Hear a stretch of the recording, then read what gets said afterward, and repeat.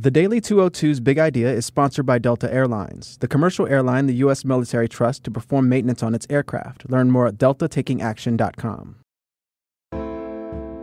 Good morning. I'm James Hohmann from The Washington Post, and this is the Daily 202 for Thursday, October 25th. In today's news, the CIA director listens to audio of Jamal Khashoggi's death provided by Turkish intelligence.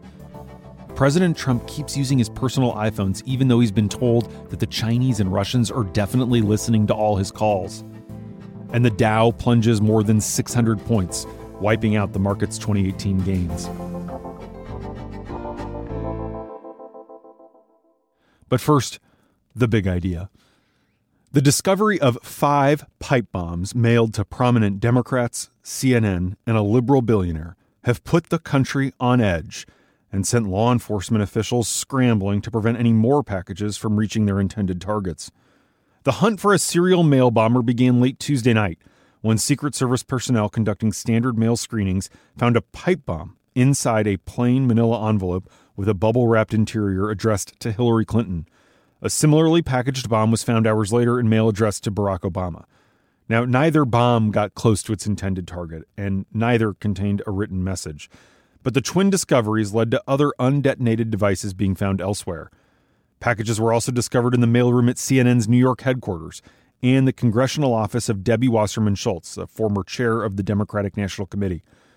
The packages used as a return address Wasserman Schultz's office. That meant that when one package was sent to former Attorney General Eric Holder using a wrong address, it was then, quote, returned to sender, which meant it was sent to Wasserman Schultz's office in Florida. On Wednesday night, the FBI issued a statement saying that investigators found 2 additional packages, both addressed to Congresswoman Maxine Waters, that are similar in appearance to the others. Last night, at a rally in Wisconsin, President Trump appeared to make a show of behaving civilly. He was relatively subdued as he spoke and interrupted himself several times to point out that he was, quote, trying to be nice. He took no responsibility for his own role in contributing to the country's civic discourse. As part of a larger national effort to bridge our divides and bring people together, the media also has a responsibility to set a civil tone and to stop the endless hostility and constant negative and oftentimes false attacks and stories. Have to do it. At one point, the crowd began chanting, CNN sucks, but soon stopped as Trump continued speaking. Some on the far right have been quick to suggest that these attacks have been a so-called false flag operation orchestrated by Antifa or another leftist group. Rush Limbaugh promoted that conspiracy theory on his show, suggesting that it was actually a Democratic political operative who sent the devices, not a Republican, because, as he put it, quote, Republicans just don't do this kind of thing. A lot of thoughtful people from across the ideological spectrum are watching all of this play out with growing alarm. Take Martin Dempsey. The retired Army general was formerly chairman of the Joint Chiefs of Staff. He's a very sober-minded guy. He's not one for hyperbole. He also doesn't tweet very much. So I was really struck yesterday when I saw him post a quote from the 19th century poet James Russell Lowell. In the ocean of baseless, the deeper we get, the easier the sinking. Dempsey added, quote, we're swimming in dangerous, uncharted political waters, and we're sinking. He pointed out that given all the benefits that this great nation enjoys, this is both unimaginable and unacceptable. And that's the big idea. Here are 3 other headlines that should be on your radar. Number 1, CIA Director Gina Haspel listened to the audio that purportedly captures the interrogation and killing of journalist Jamal Khashoggi during her trip to Turkey this week. A person familiar with the audio said it was, quote, compelling and could put more pressure on the U.S. to hold Saudi Arabia accountable for the death of the Washington Post contributing columnist. And now that a top U.S. intelligence official has had access to the audio, Congress could soon demand that she come up to Capitol Hill to brief them on what she learned. Saudi Crown Prince Mohammed bin Salman, of course, continues to deny having personal involvement in the killing, and he says he's determined to bring the real killers to justice. Now, Turkish officials aren't comparing him to O.J. Simpson, but they are publicly expressing doubt about the prince's commitment to a full investigation. Turkish President Erdogan spoke with Mohammed yesterday for the first time since Khashoggi's death. Their discussion came as Turkish investigators returned to the grounds of the Saudi consulate in Istanbul to search for the journalist's remains. Meanwhile, Iranian President Hassan Rouhani asserted overnight that Saudi Arabia never would have killed Khashoggi without being assured of protection from the United States. Number 2. Trump has refused to stop using his 2 iPhones in the White House, despite repeated warnings from leaders of the U.S. intelligence community that both Chinese and Russian spies are routinely listening to his conversations. The New York Times reports today that White House officials say they can only hope the president resists the urge to discuss classified information when he's using the unsecure phones. American spy agencies tell Trump that they are 100% certain China and Russia are eavesdropping on his cell phone calls because they have human sources inside these foreign governments who are telling them about it, and they've also intercepted calls between leaders of those governments discussing stuff they've learned from eavesdropping on Trump's calls.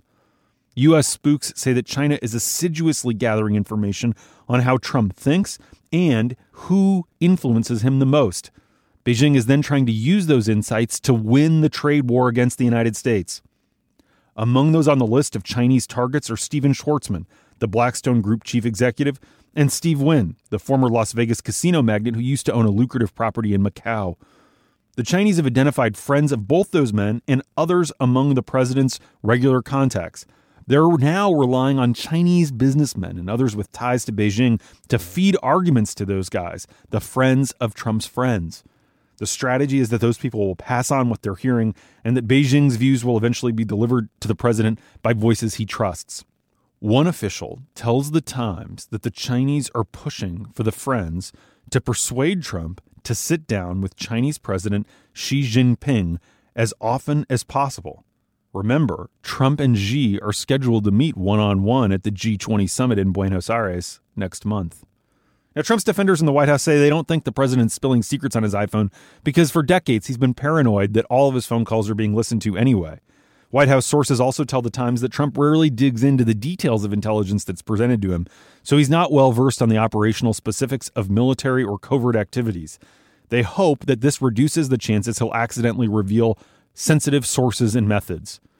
Russia also is not believed to be running as sophisticated an influence operation as China because of Trump's apparent affinity for and coziness with Vladimir Putin. All the same, it's a far cry from Trump talking about Hillary Clinton's emails. Number 3, the Dow plunged more than 600 points yesterday, officially wiping out all of 2018's gains and capping what appears to be the worst month for the markets in 8 years. Wednesday's sell-off was largely blamed on the tech industry and a weaker-than-expected housing report. There was another big sell-off the day before, and that Tuesday decline was blamed on the Trump tariffs, which hurt Caterpillar, 3M, and automakers. The stock market's tumble further complicates one of Trump's favorite talking points on the campaign trail, the rise of the stock market. The drop also highlights the damage that the Trump tariffs are starting to inflict on our economy. As a result of the falling market, Trump has increasingly shifted his focus away from touting economic indicators back toward immigration and other divisive social issues where he feels he's on firmer ground with his base. And he's also trying more to assign blame to others for any economic setbacks. This week, for example, he stepped up his public attacks on Jerome Powell, who he appointed to run the Federal Reserve. Trump says that by raising interest rates, Powell is torpedoing the economy.